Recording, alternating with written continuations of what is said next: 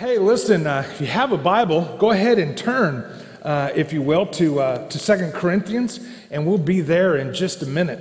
But welcome today to our service. There's really one thing I want to tell you about that is this tonight is our last beach baptism of the year. And so then after this, we will kind of be, it's not till May till we have another one. And so if you'd like to be baptized tonight, you can sign up after the service. I'll remind you at the very end, right out in the hall, there's some tables there that some of our deacons are sitting at, and they kind of oversee the beach baptism. And so if you'd like to be baptized tonight, you can sign up right out there. All right, even if you think you may or may not to, go ahead and tell them so they can prepare for possibility. So anyway, I wanted to tell you about that. Well, if you've got a Bible again, go ahead and turn to that 2 Corinthians passage. Today, we've been doing this series, and it's such a powerful thing. It's such a powerful look when you truly understand, because when Jesus said these Beatitudes that they're called, blessed are the poor in spirit, and blessed are those that mourn, and blessed are the meek, and then if you just read through them, you're not going to nearly catch the majority of what Jesus is talking about. But when you slow it down and when you look at what he's saying, it is a powerful look. So we started this thought, strength to overcome. We started this thought a few weeks ago when we talked about Solomon. And I started off with the dilemma that lives in all of us. And that dilemma is, what is it that you're looking for to come through for you? What is it that C.S. Lewis called it the hole in the soul that everyone has, and that there's nothing in this life that will ever fill it. Why? Because it says in the Bible that God has put eternity into your hearts. Therefore, you were created to have a relationship with the God who created you. And nothing temporary, that is, that's in that world, will ever truly fill that place. And so people go from thing to thing, and that's what happened with Solomon. In fact, Solomon tried to fill those empty places, and Solomon had the intelligence, he had the resources to where he could pretty much do anything his heart desired. And so he starts throwing all this stuff in his life, looking for something that would bring meaning, purpose, right? Or it would bring contentment, because you were created to be content. Therefore, that's why discontent drives us so much. And so Solomon went down. There's a whole list, and Ecclesiastes was the book that he wrote about his attempting to do it. And he went down the list, right? He went down the list and tried a whole lot of different things. And he kept coming back with the thought of meaningless. It's all just meaningless. He says it's like chasing after the wind. And finally he got so discouraged and down. He said there in a statement, chapter 2, he said, "So I hated life." And you look at a Solomon and you think to yourself, wow, Solomon, how could you hate? How could you hate life when you have all this stuff, right? So that became the thing that I wanted to talk to you about. Solomon is sharing, if you will, it's an issue that all of us face, just to differing degrees. Because again, it doesn't matter what happens, doesn't matter what you have, doesn't matter what you achieve in this life, doesn't matter how wealthy you become or how wealthy you would like to have become and live with regret. It doesn't matter if you get to do this, don't have this. It doesn't matter if I just had this relationship, or if I could just find my soulmate, or if I could there's always something that's ahead. But I'm here to tell you, if you find those things, it's not what you're looking for. It'll be cool for a while, but then it kind of deteriorates. We called it the first week the law of diminishing returns, right? It's an economic term. And just again, why? Because it's not what you thought it was going to be. So So that becomes the issue that we all live with. And so Jesus talked about that because Jesus made these statements like, I've come that you might have life and have it in abundance. And then Jesus said, come unto me, all of you who are weary and heavy laden, that is burdened down, I'll give you rest, peace, contentment, all pretty much the same word. And sometimes people who are believers raise their hand, they get honest enough to raise their hand and say, when does that begin? I'm waiting for that to begin. So Jesus told us how it happens. And the problem is that we've got way too many believers that think the path to that type of freedom comes still from this world, like Solomon did, right? Still from the stuff around you, whatever that stuff may be. So we've been talking about it. First week, really not the first week, the first one was blessed are the poor in spirit. And I spent 2 weeks to talk to you about that.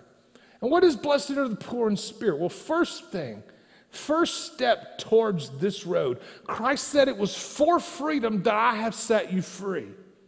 And we're not just talking about physical freedom, we're talking about the freedom in here.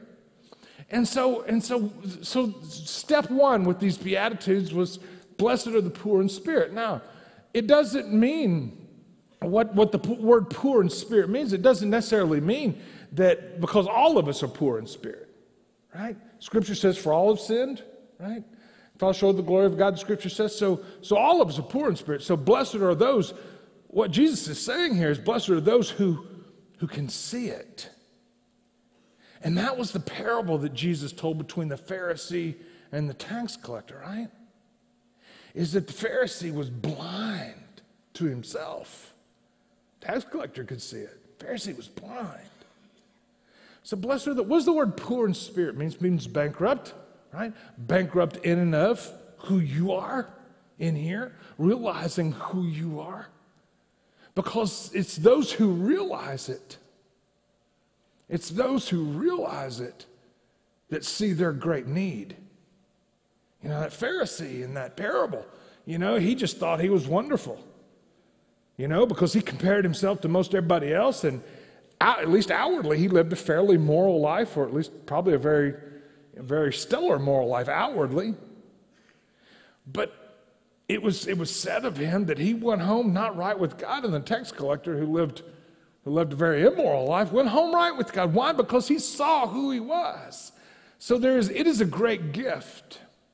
It is a great gift to be able to see who you are. It's not a fun gift, but it's a great gift. Why? Because it drives you. It drives you to find who Christ is. So we spent the last 2 weeks talking about that because I'm convinced in the culture in which we live, everybody, psychologists and psychiatrists and all the rest are constantly telling you that you're wonderful. And that if you have any problem, it has to do with some sort of illness. And that's not the truth. You're bankrupt, right? Sometimes somebody says, well, I just don't know why I feel so guilty. And I always like to look at them and, well, it's because you are guilty. But boy, you shouldn't say that. That's judgmental. No, we got to get a good look. Because if you don't ever see who you are, you will never go to him for help and find the help you need and fill those gaps. This is the direction and how you get there, right? Now, I do understand that this is not politically correct.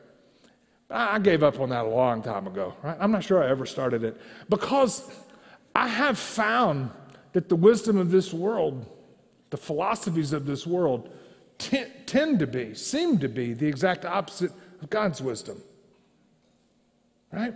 And you're going to see it here because it says here, blessed are the poor in spirit. That is, blessed are the ones who can see their own bankruptcy, right? Which leads us to the next one.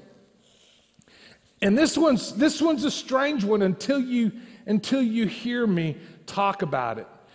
Because when you think on it, it says in Philippians chapter 2, verse 13, it says, for it's God who works in you both to will and to work for his good pleasure. So God's the one that's doing it in you. He's the one that's working in you. He's the one you're going to find what you're looking for, and he's the one you're going to find the strength to do what he's called you to do. But the next beatitude I want to talk to you about today is a strange one. And it says in Matthew chapter 5, verse 4, it says, Blessed are those who mourn, for they shall be comforted. Now, you're looking and you're thinking, okay, you know what, that's great. But Jeff, so does that mean I need to go to funerals a lot? Right? And because of the way we use the word mourn. We use the word mourn almost exclusively in our language for grieving over death. But remember, that's not all what the word is used for. Really, it's a word for brokenhearted, right? Blessed are the brokenhearted, for they're going to be comforted. Well, brokenhearted over what? Well, when you add it to what you learned last week, it really helps you understand this whole thought of brokenhearted over your own bankruptcy, right? It's just the next step in Jesus' progression for those of you who have ears to hear. The next step is just to take a look and not only see that you're bankrupt, but you're brokenhearted about it, right? Say, Jeff, I don't get what you're saying, because I just think you ought to be happy. And I just want to ask you, I'm not trying to be a smart aleck. I just want to ask you, how's that working out for you? Because I have found personally, those who make it their life's goal to be happy never get there. They'll have a few moments of fleeting giddiness or thrills, but they usually are so short-lived that isn't that incredible? So Jesus is saying that the direction is to, first of all, realize who you are. Well, what good is that?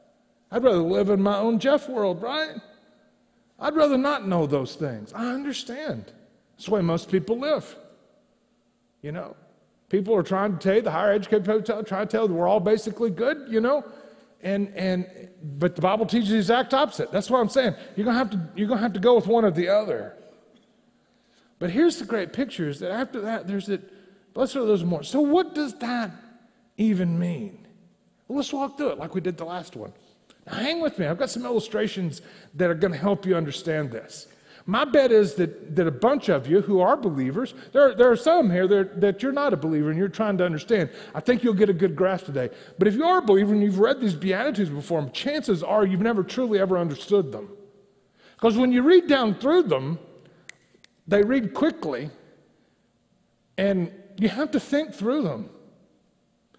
Jesus said that in his parables and in some of his teachings, he would hide, if you will, the truths of them, to whereas only the ones who truly find them are the ones who seek them. Right? Just a casual read, you will not pick up on these. But those who seek, Christ said, will be the ones who find. So if you want to know what these things mean, again, you have to seek them for yourself, even more than just hearing me talk about them. Anyway, so let's jump into it. So number one, what does it mean? What does it mean to mourn? Okay, when we're trying to understand this thought, what does it mean to mourn? It's responding to It's a response to something that's tragic or terrible. We usually mourn those things that we have no control about. So therefore, it's used almost exclusively now for death. But I want you to understand that when you get a good look at who you are, poor in spirit, there will be a response to that. And the scriptures talk about it. Paul talks about it in 2 Corinthians chapter 7. I want to walk through this one pretty slowly. Look at this. It says here, for godly grief. Grief is just another word other than mourn, right? For godly grief produces a repentance that leads to salvation. Okay, those are all words you don't hear today. You know, because the reason that people don't see their need for Christ, even the reason that sometimes believers don't even see their need for God in their lives, is because they don't see themselves. And so when you think about that godly grief produces repentance, repentance is a word you don't hear about. What is a repentant heart or a repentant attitude? I've explained the word repentance to you lots of times, but basically it means to change your life, to change your direction that you're heading. Change is possible. In fact, the strength to overcome, that is what this whole series is about, change. Changing who you are, making the changes in here. Where are you going to find the strength to make those changes? Strength to overcome, strength to change, whatever you want to call it, it's the same concept. So godly grief produces repentance. Repentance is an attitude of a heart for being broken and sorry for something that happened. And a repentant heart wants to change. True repentance, not fake stuff. Not just because you got caught stuff. Okay, let me tell you what I mean. I remember being a parent. I love using the parental type illustrations because God is our heavenly. Okay, so He has taught us something about who He is in our lives. If you're His, okay, if you're not His, this doesn't apply. At least not yet. But if you're His, this applies. I want you to think about this, okay? I have 4 children, okay? And as it's been shared, our house is really quiet now. It's one of the strangest things. I mean, for 26 years, we have been parents. We've only been married 27, and so we'll be married 28 in a week or so. But so we've just been parents.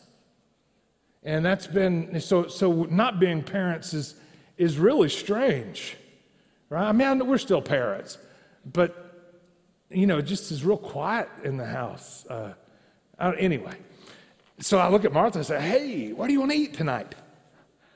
And it was never like that before, right? Okay, I'm sorry, I'm getting off track. But let me share with you a little bit, let me share with you a little bit about being a parent. My kids were not even close to perfect. I never had that illusion or delusion, whatever you want to call it. I just didn't have that because they were not perfect. And God had put me in their lives as their dad. And so I loved my children. I got into their lives and especially in the early days, I did as much as I can to be in their lives and to know them. And we developed a pretty good relationship. It was tough through some of the early years, but by the time and I remember they got a little bit older and they would blow it. Right? Y'all know what I'm talking about. Kids blow it. Don't be shocked when they do. You probably blew it a lot worse than they did. And so I would look and I would look at them and sometimes all I'd have to do is say, oh, man. I said, I am really disappointed. And I know psycho people tell you that you're not supposed to share disappointment. I totally disagree. But anyway, I said, I'm disappointed. And they would fall apart. All right, just brokenhearted. Okay? That's what it means to mourn. Why? Because you care enough about your father's opinions and desires that it breaks your heart when you mess them up. Are you hearing me? That's what it means to mourn. And when you look at them, and when you can, of course, you have to have a good relationship. And sometimes even when you have a good relationship with them, sometimes it doesn't go that well, right? But I'll tell you about that in just a minute. But those that are in the Father's will are the ones who respond to his disappointment by grieving over it. If you don't grieve over your own disappointments of him, then there's problems in your relationship with him. Right? Does that make sense to you? Why? Because that's what it is. Right? That's what it is. And I could always tell in a kid, my kids, 4 of them, I could always tell when there was a repentant heart. Can you put the verse back up for me? I could always tell a repentant heart because it would go through that process. It would go through that process of grief and mourning and doubt. I'm so sorry. I really messed up. And then it would go past that to, Dad, I promise that's not going to happen again. And a lot of times people would say that. A lot of times people say that. But usually, if you know them well enough, you can tell a true repentant heart wants change desperately. Does that make sense to you? Now it makes sense what Jesus is talking about. Blessed are those who mourn, for they're going to be comforted. What does the comfort part mean? We'll look at that in just a minute. But that's the part afterwards, after I've gotten onto them. I want them to know that I love them, forgive them, whatever. And it's amazing the comfort it brings to a kid's life when you do those things. And it's amazing if you're his child, the comfort it brings to you. When you come to him, first of all, bankrupt, not making excuses. Second of all, truly grieving over, do the things that break God's heart break your heart, right? And does it break your heart when you've disappointed him? It tells you a whole lot about you as a believer. Now, if you're not a believer, say, I don't care, I'm going to do what I want to do. Okay, well, knock yourself out. But that's not what we're talking about. Now, younger years, kids are incredible. I had some kids that were soft-hearted. I had some that were hard-headed, that took a little more work. And, I remember I could say that to one of my kids, and I'm just disappointed. And she'd look back at me. She didn't say it out loud because she knew better than that. But she'd look back at me like, so? Does that make sense? So there was more work needed there. And we got there. We got there. But see, your work in children's life is for them to know, yes, that you love them, but much more than that. Because it's those who love their children who have the opportunity to guide them, right? And yes, to break their heart. And that goes against our culture. But there's nothing wrong with looking at a kid and saying, because God does it in our lives, I'm disappointed that you would do that. And it breaks their heart. There's nothing wrong with those things. That's what leads to what the scripture says is godly grief that leads to repentance. See, it's that sorrow. It's that mourning that drives us towards change. But as long as we make excuses, right? As long as we say, well, this is what everybody's doing, or I'm not near as bad as everybody else, but see, I'm not talking about kids, I'm talking about you. And you do know that you have a heavenly Father who, if you're his, that he knows, right? I had to really study my children. I tried my hardest because I'd been a youth pastor for 10 years, and I'd seen so many parents who lived in fantasy world about their kids. Y'all know what I'm saying? Especially in our culture, And I'm like, can you not see? I remember as a student pastor, can you not see how big a jerk they are? And you're not saying anything. Does that make sense? And because, have my kids been jerks? Of course. But they're not going to be that for very long if I recognize it, right? But I remember. So I tried to look at, there's no such thing as an objective parent. I know that.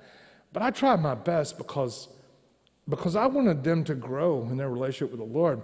And I found out in doing things with children is I learned from God's work in my life is that when I became a believer, that was the first thing that bothered me the most, was just the life of sin that I had lived.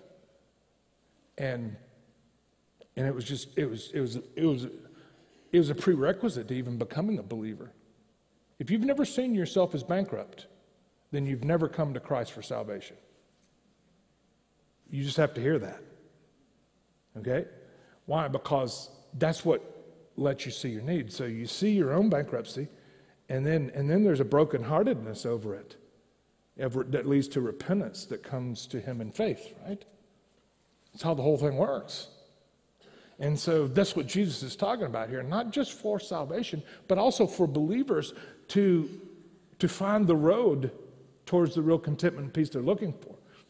Well, Jeff, poor in spirit and mourning doesn't sound like a very fun road. I know. It doesn't sound like it, but it is the truth. The fun road doesn't lead to many places that are good, right? In fact, they lead to a lot of frustration and disappointment. They start off fun, but they don't end fun. But this one's a different one. This is the road that Jesus talked to us about going down, So, for godly grief produces a repentance that leads to salvation without regret, whereas worldly grief produces death. Okay? For see what earnestness this godly grief has produced to you.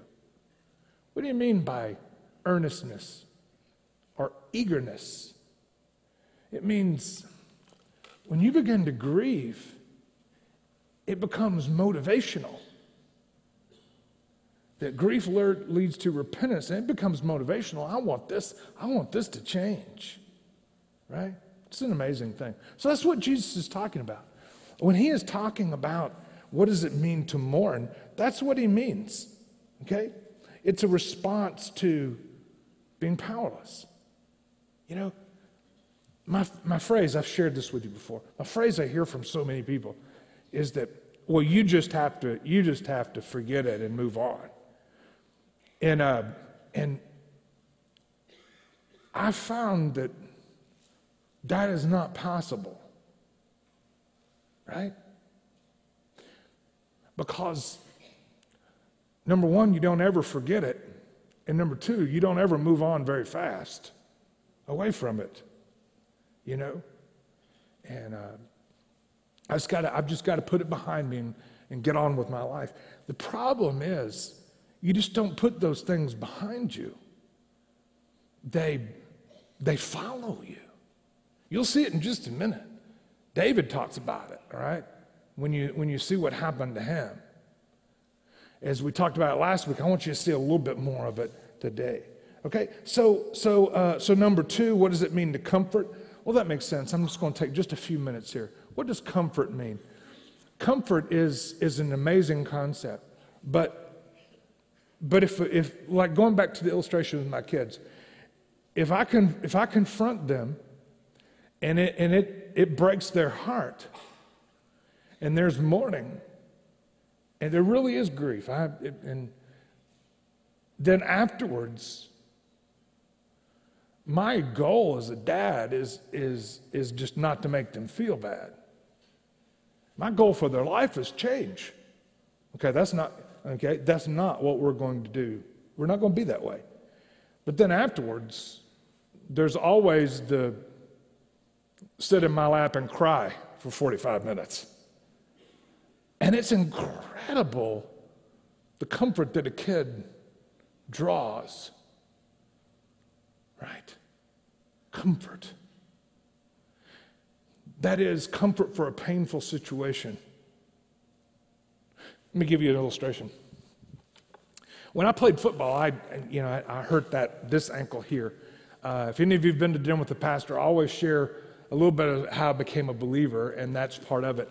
And I still have a steel plate and 8 screws in this ankle, and it works great. But that was back in a time when that type of surgery was cutting edge, right? And I remember when I got to the hospital, emergency room, they checked me in through because it was real bad and dislocated and other things. And so when they did all this surgery, what they do is that after the surgery, because it's pretty tough surgery, pretty invasive, they don't give you any pain medicine. so that you'll wake up. Does that make sense?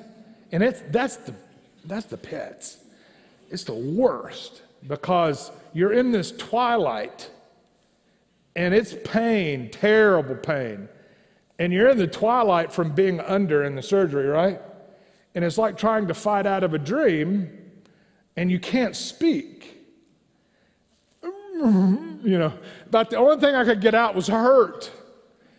And, and I wasn't but 20 and 19, and this nurse said, Mr. Parrish, I'll never forget that. And I'm like, 19, you call me Mr. Parrish. Well, Mr. Parrish, you're going to be fine. We just have to make sure you get out of, And it was torturous. Some of the greatest pain I have ever had in my life. In fact, it pushed me to the edge to where I was wondering if I was going to pass out or not. It was that painful. And I was laying in that bed, and once I'd come to, and I'd answer all their dumb little questions to let them know that I'd come to, right? Y'all know what I'm talking about if you've been there. If you haven't been there, hopefully you'll never be there. Yes, I know what the day is. Yes. George Washington's first president. Got it. Please do something about this. And then finally we got through, that I live in the state of Tennessee, and they brought a shot, and it was Demerol, and I'm convinced that Demerol is God's gift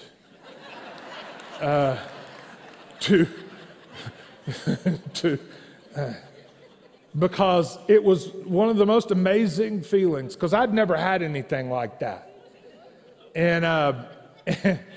And with such pain, and literally after they gave me the shot, y'all know what I'm talking about. If you've ever been in that kind of pain, it's kind of like the flashing red light. It was, and all of a sudden it's like somebody took a rheostat and turned it down until finally it just went off. And I was like, oh. Okay, that's called comfort.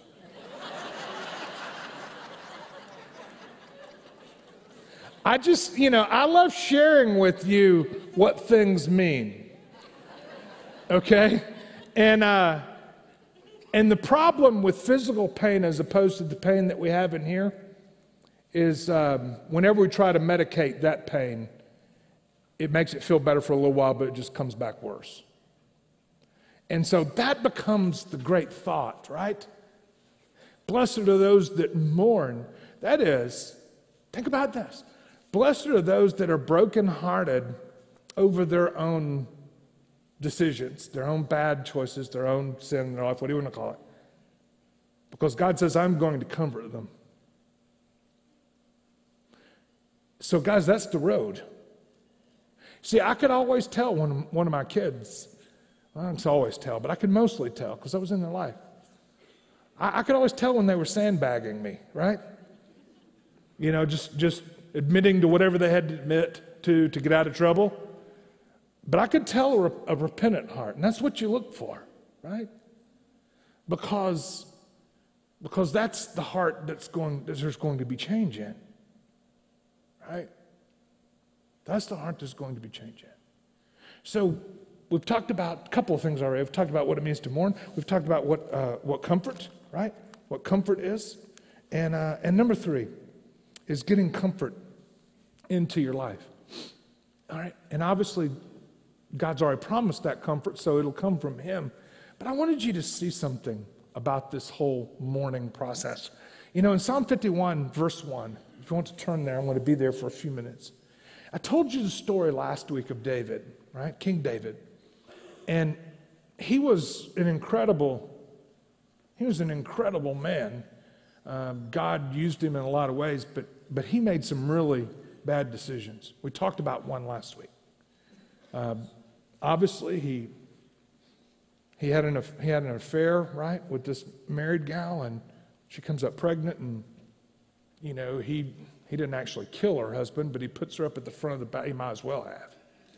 And he puts her up at the front of the battle line, and he gets killed in battle. And I find that it's interesting that David was it didn't bother him at first, right? But I get that one, right? Because how many of us have done things when we were younger that'll still haunt you 20 years later, right? And so, but it didn't bother him at first. And then until that God loved him enough, because God's not going to let you get away with that if you're his, right? If you're one of these people that tend not to be able to get away with anything, that probably is a good sign you're his, because he's not going to let you, right? Well, I do whatever I want, nothing ever happens. That's not a good sign for you, right?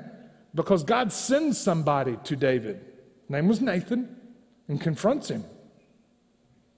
And it hits David like a brick when God, through Nathan, says, I am really disappointed in you. And it breaks David's heart. Not because he got caught. Why? Because it didn't matter. He was king. All right? He wasn't under the law. He was the law, if you understand monarchy. He could do anything. In fact, it was true. He probably justified what he'd done, because that's the way all kings acted. And he was a lot better than most. Right? But it broke his heart that he broke God's heart. And it's what made David David. It wasn't that he was a perfect person, but he wanted to have a good relationship with God. It was important to him that he had his father's approval, right? And when he found out he'd messed up like he did, when reality hit him, it broke his heart. And because he was an artist, right? He was a musician, poet / artist. He had a sensitive nature enough to be able to express it in verse and music. I've always wanted to be able to do that. I'm just not that very good. I can quote people. I can say, man, that was cool. I wish I'd have written that. But I don't have that. But I love the way, because it expresses what I understand, what I feel. And he recorded that broken heart in Psalm 51. Okay? And I'm not going to be able to read it all to you. But I want you to hear the emotion behind the words of this brokenhearted man who was brokenhearted over his own really bad choices. But brokenhearted because he disappointed his father, right? Let's read it. Psalm 51. It says this in verse 1. It says, have mercy on me, O God, according to your steadfast love. He says, God, I know you love me. All right? I know you love me. Let's continue. According to your abundant mercy, blot out my transgressions. God, what can I do? It's one of those, if I could go back and take that back, I would do it 1,000 times. God, where do I go from here? All right? Wash me thoroughly. You're going to see blot out, wash, cleanse. You're going to, it's killing him. Why? Why is it killing David? Because what God thinks of him matters to him. So the question I have for you, does what God thinks of you matter to you? That's the biggest thing to understand about you. But it broke his heart. Right? Let's continue. Wash me thoroughly from my iniquity, cleanse me from my sin. For I know my transgressions, and it says here, my sin is ever before me. If you've ever been there, you know what we're talking about. It's like, okay, I just gotta forget it and move on with my life. That's the philosophy of our day, right? But everywhere you go, it just follows you around, right? Well, I'm gonna go out and run, all right? I'm gonna go out and run. And so you go out on a 10-mile run, and that helps for a while because there's so much pain. Running 10 miles, you don't think about it. But as soon as you get back in the house after running and you sit down and you catch your breath and it just kind of floats over again right in front of you. David says, I cannot get away from this. Now, you can do something. You can start telling yourself, well, I don't care what God thinks. And you can kick your conscience to the point where it doesn't bother you anymore. But that leads to its own terrible, terrible directions. When somebody's conscience is so calloused that they can do things to people and it not even bother them, then they're in for some bad roads ahead. So you either got to do one of two things. You either have to kick your conscience to death to where it doesn't bother you anymore, or you're going to have to make it right. And this is what David is expressing. Incredible. Okay, let's continue. My sins ever before me, against you and you only have I sinned, and I've done what's evil in your sight, so that you may be justified in your words and blameless in your judgment. Behold, I was brought forth in iniquity and sin did my mother conceive me. That doesn't mean his mother was sinful in conceiving him. It just means he was born a sinner. Therefore, he knows how bankrupt he is basically what he's saying. Guys, I know the sin that lives in me. I can try to act like it's not there, but I know it's there. It's a battle that wages inside, is what David is saying here. Okay? But you delight in truth in my inward being, and you teach me wisdom in the secret heart. Purge me with hyssop, and I shall be clean. Hyssop was a little shrub that they used in some of the sacrifices. All right? Wash me, and I'll be whiter than snow. You hear it. It's over and over and over again, and it has a lot more poetic language in the original language in which it was written, which was Hebrew. Let me hear joy and gladness, and let the bones you have broken rejoice. We're just talking about broken bones. Basically, the guilt is eating away at him to where his joints are hurting. Does anybody know what I'm talking about? If you've ever been there, you know what I'm talking about. Is that when these things eat at you like that, it'll begin to steal your health. Right? Interesting. I continue. That's what he's saying here. Hide your face from my sins, blot out my iniquities. He says, create in me a clean heart, O God, and renew a right spirit within me. In other words, God, it's a repentant type thing, because renewing a right spirit means that, God, what led me to do what I did is not the person I want to be. So therefore, renew a right spirit in me. I think you understand what he's saying. Cast me not away from your presence. Don't take your Holy Spirit from me. Basically, he realizes that the reason he's king and has the ability to be king was because God had filled him. Because we saw earlier where God had filled him with strength, with his spirit, to be able to be the king. That's what he's asking about. Cast me not away from your presence. We just said that. Look at verse 12. Restore to me the joy of your salvation and uphold within me a willing spirit. Okay, he'd lost his joy, right? He'd lost his joy. And the thing that he wants the most is to be back where he was. And that's in a relationship with the Lord. And that's what David talked about. David is a prime example. If you want to know how David was able to overcome what he overcame. Because for most people, if you pull something off, if you pull something like that, adultery, eventually murder of the person's wife, that pretty much defines you for the rest of your life. And David made the change. But I tell you what, it wasn't an easy one. Right? It wasn't an easy one. I'm going to have to close. But I want to end with a few things for you to take from here. It's going to take us a couple of weeks to walk through some of these things. But I want you to see them. I want you to see them. Because I'm convinced that we have enough people that are saying, okay, I want to know. I want to know the direction, okay, to find what God is talking about. And a lot of times it's the road that nobody chooses. Nobody chooses the way of mourning, right? Who would want to? Life's too short, right? Life's too short. Be happy, right?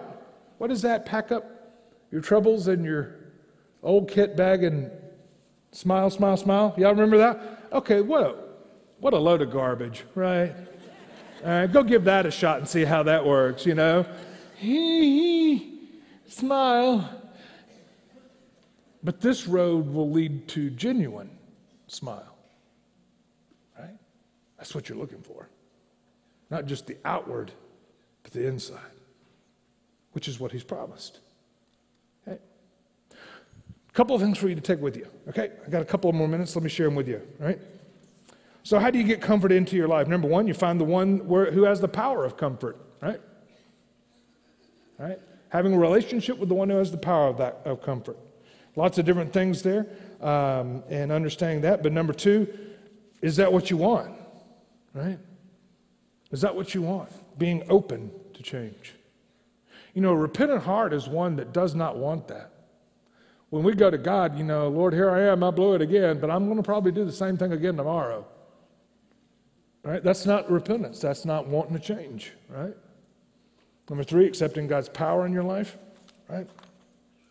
That power is there if you want it, but you have to go to Him for it. Let me give you a few. I didn't have time to do this last night, but let me just throw these. I've got so much. I over-prepare all the time, guys. I just really do. But let me throw these at you just so you can write them down. I don't have time to talk about them, okay? But here are some results I wrote down of someone who has mourned and has been comforted. Their past doesn't rule them anymore. That is a result of someone who's been comforted, who's mourned and been comforted. Your past doesn't have to rule you anymore. To be set free from your past seems for many to be a pipe dream because some people's pasts are pretty tough. You've walked down some bad roads, whether your own fault or somebody else's fault, it's still the same bad road. But I have found that when you mourn and He comforts you, those things in your past don't have to rule you. Number two, forgiveness begins to be a reality in your life. Why? Because one of the great ways for comfort when you mourn is to really be forgiven. Okay, now that's all. When you will begin to understand and appreciate the power of forgiveness and the freedom that comes in being forgiven. Interesting, huh? Well, that sounds good, Jeff, but I just don't want to have to go through that mourning part. Well, see, that's the problem. We want to do our own plan and want the same result, but that's not how it works. Who are you trusting? Who do you go for? It's interesting. So forgiveness is reality. 3, power will be available to overcome things in your life you never thought were possible. I think that's the biggest impact that came in my life. Because all the old buddies, before I became a believer, when I became a believer, of course, I was real excited about things of the Lord. All the old buddies say, I'll give you 6 months, and you'll be right back where you were. And I heard them, but I knew I was different. Not because I was different, because He made me different. I don't know. I can't explain that. But then things started happening. Things that had their hooks in me didn't have their hooks in me anymore. And it was a pretty amazing thing.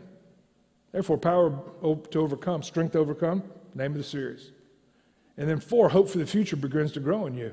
You'll begin to look forward to tomorrow. Imagine that. Oh, Lord, there's great hope. Because even if I die tomorrow, Lord, I'm with you. So I know it seems like a pipe dream, Jeff. You don't know the mess I'm in. I probably don't.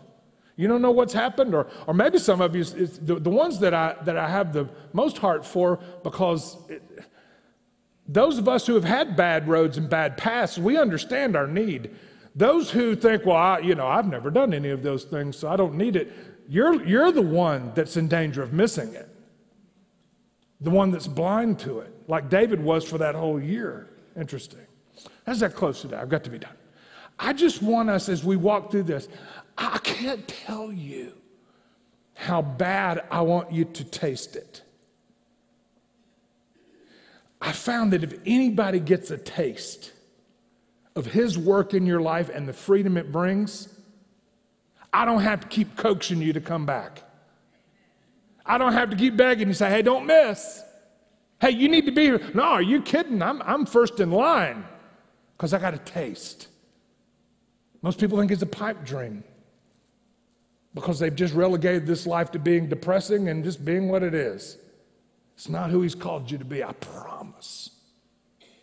He's called you for so much more, so much more.